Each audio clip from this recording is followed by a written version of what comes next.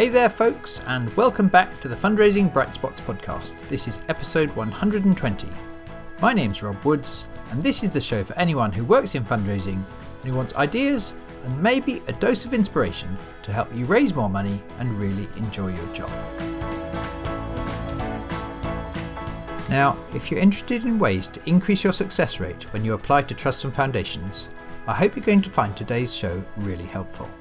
Because I'm pleased to be able to share a conversation I had recently with a smart and experienced fundraiser named David Burgess from Apollo Fundraising.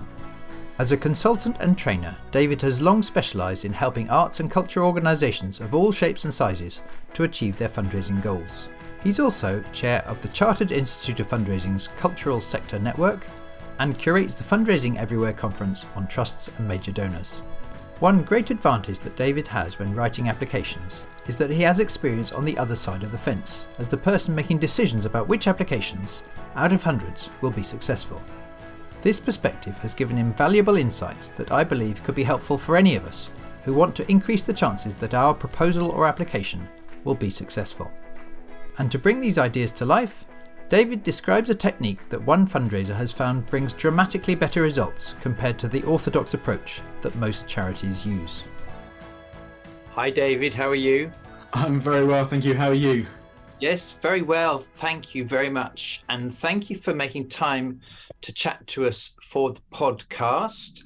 So David, you're a very experienced fundraiser. You've done lots of kinds of fundraising, and in particular, some of the things you do are focused on case for support and strategy and trust fundraising, for instance, among other things. And in today's show, I wanted to focus in on things to do with the application writing process, because I think you've discovered there just are some things that many charities can improve on with relatively little effort. I wanted to start in terms of hearing a perspective you've had from when you're on the other side of the fence. Yeah, absolutely. So as you said, I spend a lot of time writing proposals, and I've always been really interested in what happens once you click submit or you send it off in the post, because often that's the last we hear until we get that response from a funder. So I've been quite lucky over the last couple of years. We've been in a position to set up small funding rounds just to see what it's like on the other side, but also to give back to charities.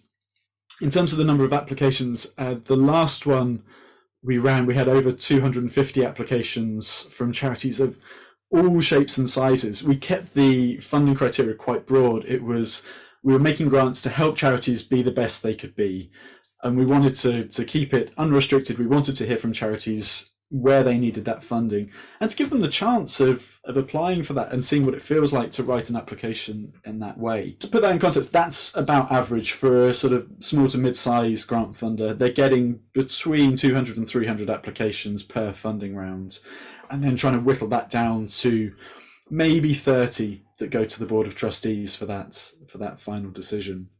And that's a really fascinating process to sit there and try and compare those. And I think one of the things that quite quickly I noticed doing that is just how many look and sound and feel the same, and how quickly you stop being able to tell which charity it is because they all sort of blur into one. And I have a newfound respect for grant managers, because that process of reading proposals is exhausting. It is so mentally draining to have to keep focused, and very quickly, certainly I found this very quickly, you can start just sort of going through the motions of reading it to get through, because it's very difficult to see that split between them, because they all start looking the same, sounding the same. Oh good, yet another proposal that looks and sounds and feels like a funding proposal. So that's quite tough, isn't it, for the person writing the thing, because to them, they are just writing sensible things that describe their charity, the problem it's designed to solve, how many people run it, how effective it is, and they're not intending to blend in with the other 249. It's just when you read all 250 in a row, it's just that is what tends to happen, right? Absolutely, and I think it's because we don't necessarily see that other side. All we see is our proposal. And we've learned how to write that proposal from other fundraisers, whether that's our line manager or from training courses. But we're taught an approach that is, how do we get the information on the page? And absolutely, all of those proposals that we read had the information we were looking for. But it's then looking and saying, well, if I'm in a competition with 199 other charities, not just for the money, but even before we get to that point, for someone's attention and to stick and really make an impact on the person reading it, what can I do to change that narrative? What can I do to make my proposal, my organisation, my project stand out? Because it really is fine margins. Getting 200 proposals down to 30, and that's where that human side really kicks in, because people start thinking, what is the one that I remember most? I remember enjoying reading this. I remember feeling something reading this. And it is a human process. And that is the bit I think we lose sight of. It's not, in most cases, a machine reviewing that. We might get to that point further down the line. At the moment, this is really like any other form of fundraising. We're trying to compel and inspire and excite and engage a real life human being on the other side of this. So I think looking at where we can stand out from the crowd, what can we do to make our project leap off the page and really engage the reader in what we're trying to do? Yes. And what really stands out to me in what you've just said is, I think the question, how can we stand out? How can we leap off the page? How can we get their attention? I think that is a different question to what many of us might consciously or unconsciously be answering when we fill in the form. We might be more answering the question, what information do they need? What information have they asked for? And that's not the same as, how do I get their attention? That's it. Yeah, as you say, it doesn't matter how good your fundraising copy is if no one's reading it. I think that's the skill in this, isn't it? It's being able to do both. It's saying, if this is what they want to hear, or this is what they need to hear to make that judgment, how can I present that in a way that stands out? How can I present that in a way that brings that information to life, so it isn't just feeling like quite a cold description of our organisation and a very academic expression of what the need for our work is, and a description of our project that is factually accurate but makes sense in your head but doesn't really appeal to the heart of the person that's reading that. And that's why I think there've been some really nice examples from reviewing that have been able to do that really well. And interestingly, the one I want to share in a second started from the point of view of saying, how can I make this stand out? A byproduct of that is they actually then were able to bring that information to life as a result of doing that. But the starting point for that was, I don't want my proposal to look the same as the 199 other proposals in that pile. So what am I going to do that's different? And I remember you first mentioned this example at one of the I Wish I'd Thought of That Iwitot events, which I love going to. I always get some great ideas and examples and inspiration for fundraising things people have done at the Iwitot event. And I think it was 4 or 5 months ago you shared this example.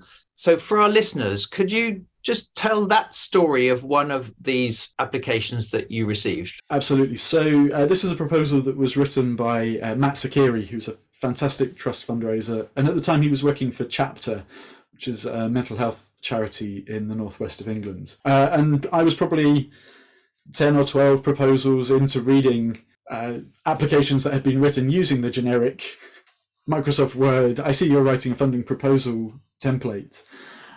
I opened up Matt's proposal, and all of a sudden I was struck by the fact it looked different. And what Matt has done in his proposal is to structure it as a conversation. So the first thing you see is 2 sort of avatar characters, one with flowing brown hair, a very trendy looking beard to represent Matt in the fundraising role, and talking from the perspective of Chapter. And then a young lady with, again, shoulder length brown hair, glasses, red tank top, which I think is supposed to be me. And he frames it as a conversation with the trust representative there asking questions. So they start by saying, hello, to kick things off, please could you tell us a little bit about your organisation? And Matt then writes, certainly, Chapter provides support to people with severe and enduring mental illness in Cheshire West and Chester. Our tailored programme of one-to-ones, group activities, training and voluntary work placements help our service users grow in confidence, improve their mental health, make new friends and feel hope for the future. And the proposal carries on as this back and forth with the grant representative asking those questions, but asking what Matt knows the funder needs to know to make that decision. So it starts as a structural thing, but it enables him to work through that process of what information do I need. I've spoken to Matt about this a couple of times. And Matt comes from a background as a comedy and script writer and came into fundraising through that. So when he was looking to try and stand out from the crowd and looking to disrupt that approach to writing proposals, that was a natural place for him to start. But as I say, it started with that approach of standing out, but it has a number of other benefits as well. So you can see from his answer, and even from the way he poses the questions, he's writing in a very human approach. It's almost informal, because that's how we have conversations. And there is a habit, I think, when we're writing proposals to get into quite a cold, quite a distant way of writing. We write almost in a sort of academic way, as if we were writing it as an essay.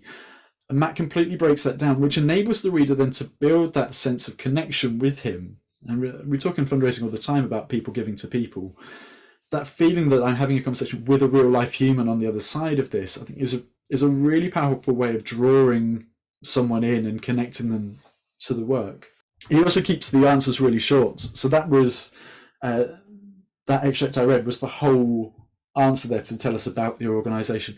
Just enough to get a flavour of what they do without going through, here's 200 years of our history, and taking up 4 pages just talking about yourself. And that's the case throughout the proposal. The answers are really succinct, just get to the point of what the fund needs to know, and then moving on. One of the things I think with that being quite informal is it's very easy to read. And again, I talked to the point when you're faced with that pile of 200 proposals, it is exhausting. We don't think about the mental effort that it requires to read those and to understand proposals, and particularly when we do start writing in quite a cold, sort of almost computerized way. And I ran quite a few of the proposals through the Hemingway app, which I'm sure many of your listeners will know, but it's a really great tool for telling you the reading level of text you've written and giving you suggestions for how you can make it easier for people to read. The Hemingway app, I think, suggests anything below 7 is a good score. The proposals we received at the same time as Matt's, the average for them was over 10. Matt's proposal scores 6, so right under that, in that sweet spot for making it very easy to read. Because again, grant managers don't have huge amounts of time for this, and you're having to carve out time in and amongst other jobs, and particularly for trustees. So having something you can read and understand quickly is a massive advantage. And on that, what would you say if, from our point as the charity or the person writing it, our point might be, yeah, but we're dealing with really complex, difficult issues, so, these are sophisticated, intelligent ways we solve this thing. We can't be dumbing down in the way we describe those interventions, surely. And surely there's a level of intelligence in the person who's reading the funding proposal. Well, so I think that's an interesting one. The level of knowledge that a grant manager or a trustee might have in your subject area, because even for quite sort of subject specific or sector specific funders, actually even within that, the range of organisations, the range of projects they're going to be supporting is quite broad. And I'd say it's almost impossible for any one person to have that in-depth understanding of all of those different needs that you might be addressing and all those different ways of working. Particularly true when we move away from the grant manager into the trustees, which who can often come from a really broad background. So let's say, for example, it was a science and medical research funder that you were applying to. There are almost certainly going to be scientists on the board, but they're going to be covering a really broad range of interests and specialties.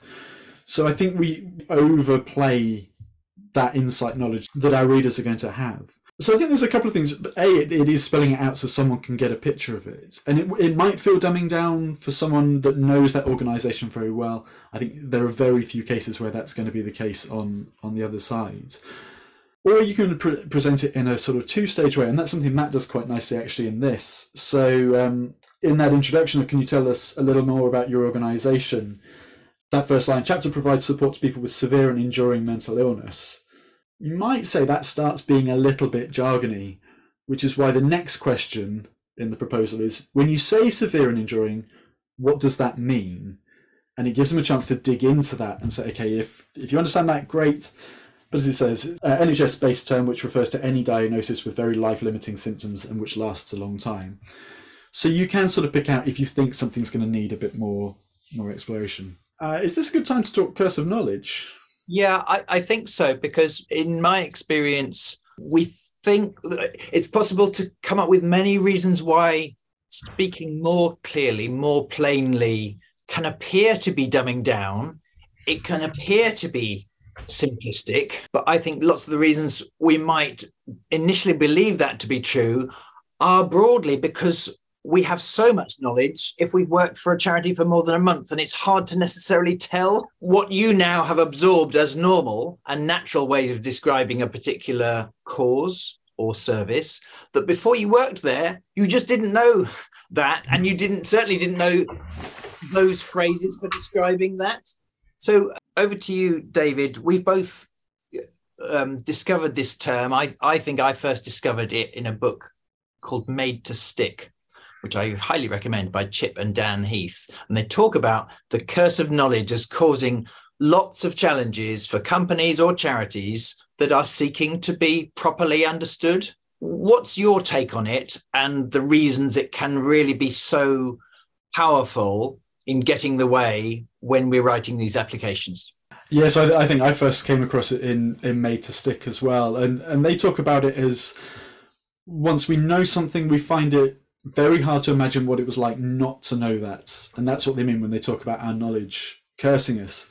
And I think probably an example that I'm sure, I know you've talked about it in training sessions, and I'm sure many of your listeners will know, is the clapping experiment that Elizabeth Newton ran, I think in the 70s at Stanford University.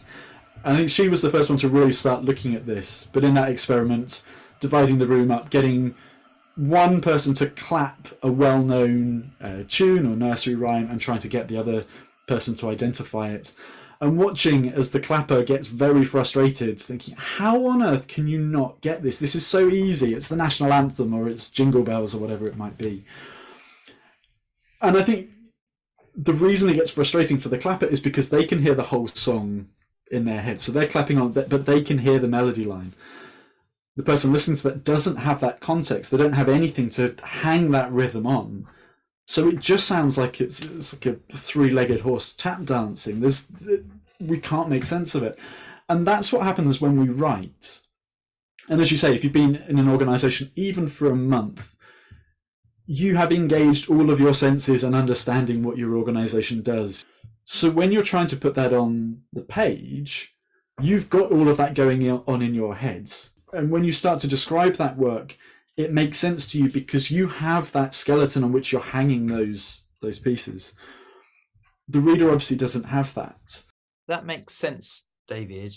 And have you found, or has Matt found, that this approach, granted it makes good sense in the ways you've been explaining, but I guess the critical question is it effective, or indeed is it more effective than if we take a more orthodox approach to writing? Yeah, so for Matt's proposal in the funding round, we were looking at, it was the top scored proposal by all of the trustees and received the largest grant we awarded in that funding round. But I spoke to Matt to ask him what success he'd seen, and he was quick to say that it wasn't something he could do with every funder, and he knew he had to be selective about when this approach would work and when he needed to do something a bit different. Where he took perhaps a more standard approach, he was seeing a success rate of about 1 in 6, which is probably about average for cold applications, perhaps slightly better than the average there. But when he was able to use this approach, the conversational format and that standout approach, he was getting success rates of 1 in 2 to 1 in 3. So a massive change then, just by being able to stand out from the crowd and present the information in that way. Hi, it's Rob. And I wanted to jump in quickly to let you know about our 2 flagship courses designed to help you grow high-value fundraising results. That's the Major Gifts Mastery Programme and the Corporate Mastery Programme, which are starting again from mid-May 2023. Rather than have me tell you about how they work, I thought it would be most interesting if you could hear from someone who's done one of these courses recently. So here is a short clip from Sam Harford, who is a philanthropy officer at the British Red Cross, talking about her experience. If you want to improve your major donor approaches and raise more money for your charity, I would really recommend Rob's Major Donor Mastery course. It was absolutely fantastic for me and built my confidence so much. And I really began to change my mindset and start focusing on cultivating for major donor relationships rather than major donor gifts. Since joining the programme, I've raised over £600,000 in pledges and donations. So I'm really grateful for all of the support and guidance from Rob. If you'd like to find out more, go to brightspotfundraising.co.uk/services. Right now, let's get back to my chat with David about ways to increase your success rate when applying to trusts and foundations. Maybe one reason you think it's so effective for Matt's organisation is that taking this creative approach of the conversation on the page is consistent with what the charity is all about. Yeah, absolutely. And Matt addresses that with the final question. And it's a really nice approach. He's the final question posed by the grant funder in this made-up conversation is, isn't this format just a gimmicky way of making you stand out? And Matt's answer is, of course, we hope it makes us stand out, but talking is very important to chapter. One-to-one communication is the backbone of our support, so we thought there was no better way to showcase our work than by having a chat. Thanks very much for listening to us. So, as you say, a really nice way of bringing their values, bringing their work to life in that unexpected way. It leaves you with a smile on your face, which is one of the things I really love about that, partly because of the tongue-in-cheek setup of the question, but that really clever way of wrapping it together, bring it all back and saying, this is who we are, this is what we do. You just can't help but sort of sit there and say, that's good. I like that. Yeah, and there's a couple of things that spring to mind for me about that. One of them is just in terms of objection handling. If you as a charity from conversations with funders know that very often there's one or two things that often come up as to their rationale for why they can't fund you, be it because you're too big or too small, or you're national or you're not national enough, whatever it might be, a really good tactic in conversation and indeed on paper often is to quite deliberately bring up the objection and reframe it and put your point of view as to why actually what appears to be an objection is the very reason why we should be funded by you. So that's one smart thing I think he's done there. And the other one is on the programs I teach when I'm teaching fundraisers how to create wow moments, i.e. special, different moments of delight or surprise compared to what the funder might be expecting, be they a corporate partner you're pitching to or a major donor you're talking to. There's a power to doing things differently, as I think Matt has done beautifully here. And one of the important things I teach there is that some of your initial creative ideas just might be too far. It should stay on the flip chart. Please don't take this really wacky approach to pitching or writing or a demonstration in a meeting with a donor and actually do it to them. It's just too much. You can kind of tell why it wouldn't work. You might have a kernel of a reason why you were doing it, but you'd lose so much rapport with them as they were trying to work out what on earth you were doing or why you did that. So I don't teach that we should take crazy risks. I do teach we should really think carefully and deliberately about ways to stand out. And the ways Matt has used are not clearly going to suit all applications or all causes. So that's not the message of this interview. But do think, how on earth can I help it visually come off the page so that people notice it compared to the other 95%? And that might be as simple as really kind of a better design visually, making the quote stand out, different use of fonts and highlighting and images, if that is possible and appropriate. So there are ways to make it stand out, albeit a more conventional way of telling the story. But the point I was going to make is, if you're thinking carefully, how could I create more of a wow moment that leaps out at them? The way to make sure it's not a gimmick is to ask yourself, if after they saw this or read this or heard this in my pitch, would they understand why I chose to do it that way? Does it make sense? And I think Matt has done that beautifully Of course it's a conversation, because that's what you're all about. And I just remember, I mean, I've got lots of examples of this, but one of my favorites was a brilliant fundraiser who was applying to get into the in the running for the Charity of the Year process for a wine company. And she printed out the form and she filled it all in, as was the orthodox thing to do. But then she solved this "how do I stand out" challenge by rolling it up and putting it in a wine bottle and taking it round to the reception of that company. But, you know, why did she do that? Because they're a wine company, mix it in a bottle. After it's, I mean, it's, you could take such a risk and it still not work. And they say, why are charities wasting this time, you know, doing these strange things? Of course, there's always some risk when you choose to wow someone. But long story short, they were invited to pitch and they walked into the room already, you know, with some credit in the bank, and they pitched beautifully and they won the Charity of the Year. So the point I'm making is there are some creative approaches which really are too big a risk because they're a gimmick. It doesn't quite make sense either for this funder or for your charity. But I think a far bigger risk is for us to not to put energy at all into finding some way that our pitch or proposal in some way get their attention and stand out. Yeah, absolutely. And if Matt's proposal, in following that conversational format or whichever way he tried to make it stand out, didn't give the funders the information they needed to make that assessment, or if it sort of watered it down that actually made it harder to read, albeit standing out off the page, then you're absolutely right. And I quite often talk about the curse of clever. So we've had the curse of knowledge, but the curse of clever, where in a desperate attempt to try and either make a pun work or bring in a structural element, you actually lose sight of what that document or what that message is ultimately there to do.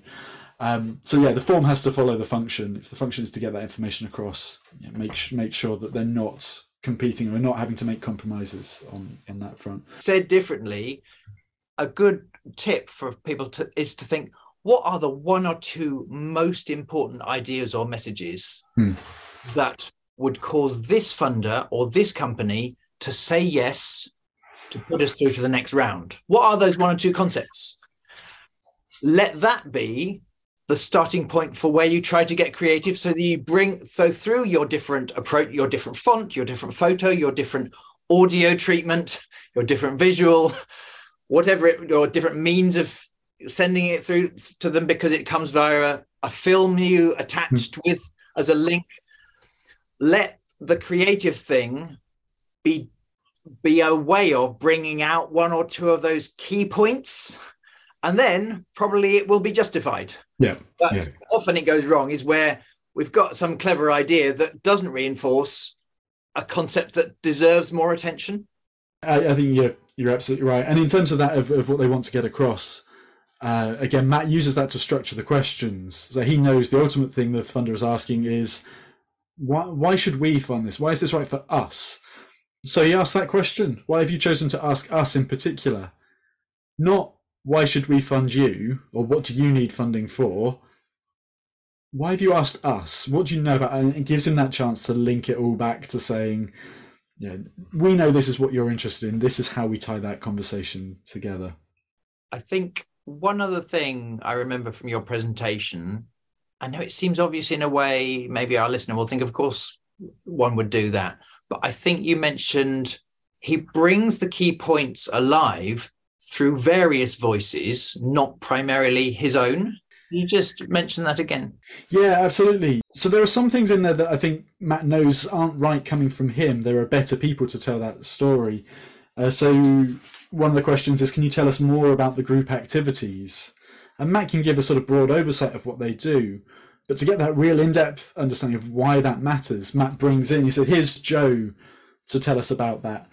And he does. It's written as a sort of mini case study. It's about 3 or 4 sentences long of Joe saying, I'm Joe, I have suicidal thoughts every day.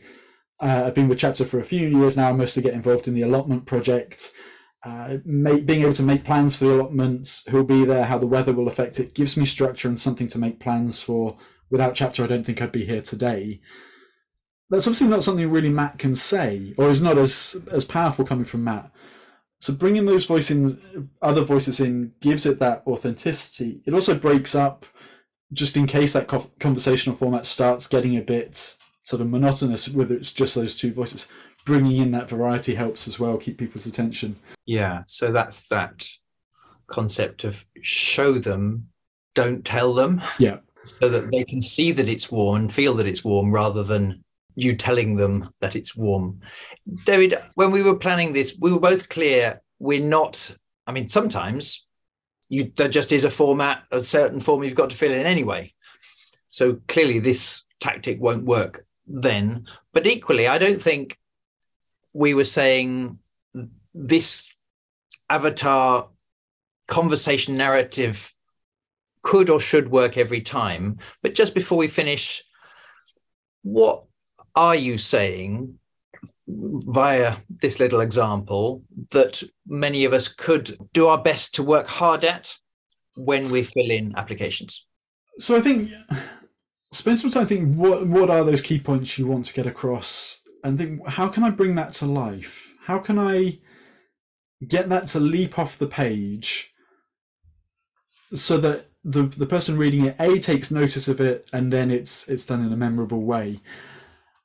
I think if that means changing the format in some way to help bring that, look at opportunities and have a play around with it, even if they're not on sort of live proposals. Think what are some of the tools or the devices we're using in our work? What does our work look like on a day-to-day basis? Is there a format, or is there a nugget of an idea there that we can delve into? I think looking at how you use story, and particularly how you bring that passion and that emotion into it, again, whether that's bringing in other voices throughout the proposal. Again, even with a standardized template, there's space there for case studies or quotes or someone else's words that have credibility and that can bring that to life. And ultimately, I think it's about giving the reader the reason to read on. So ask questions. Draw me in by setting me a challenge, so asking me something I don't know the answer to and want to find the answer to. Subvert what you think I know about your organization or your work or your area. Tell me something that's going to surprise me or disrupt something that's going to snap me out of just going through that process of thinking, right, I've got to get from the top to bottom and move on. Because if we can draw someone, if we can really re-engage them, again, it's going to make it more memorable. There's more chance of us getting that message across. Yeah, I really like that point. And it really stood out to me in Made to Stick by Chip and Dan Heath. The second of their 6 points they make for what kind of information is most likely to influence and persuade. It's unexpected or not obvious. And there are always things that are not immediately obvious, either about the problem that your charity solves, and indeed about how you solve it or how effective you are at making things better. So seeking the unexpected or not immediately obvious and giving more airtime or visual time or visual space to those, having those things stand out, is a really powerful and very practical tip I think we could all use, even if we're filling in a really orthodox standard form where we have to jump through the hoops. David, we need to finish very soon. Thank you so much for all this excellent advice. If people want to follow up with you separately, I guess they could do that via LinkedIn, but equally tell us about Apollo and where we'd find your company details. Yeah, so on my website, I've got a number of free resources, and often that includes things I've written up after doing these grant funding rounds of various tips that have jumped off the page from doing that. So if you go to apollofundraising.com, and there's a blog section there that's got articles, and you can search for trusts and foundations. I think there's 4 or 5. There's something about the curse of knowledge. There's various tips on there. And I'm also on Twitter as well, at David Burgess FR. Again, I share a range of things there. It's mostly fundraising, but yeah, those are probably the 2 best places to find me. Fantastic. So, David, thank you ever so much for making time to share these examples and these tips. I really appreciate it. I know our listeners are going to find it helpful too, and I look forward to catching up with you very soon. Bye-bye. Pleasure. Thanks very much, Rob. Lovely to see you. Well, I hope you found our discussion helpful. You can find a full transcript of the episode, as well as an image showing the first page of Matt's avatar conversation style application in the podcast section of our website, which is brightspotfundraising.co.uk.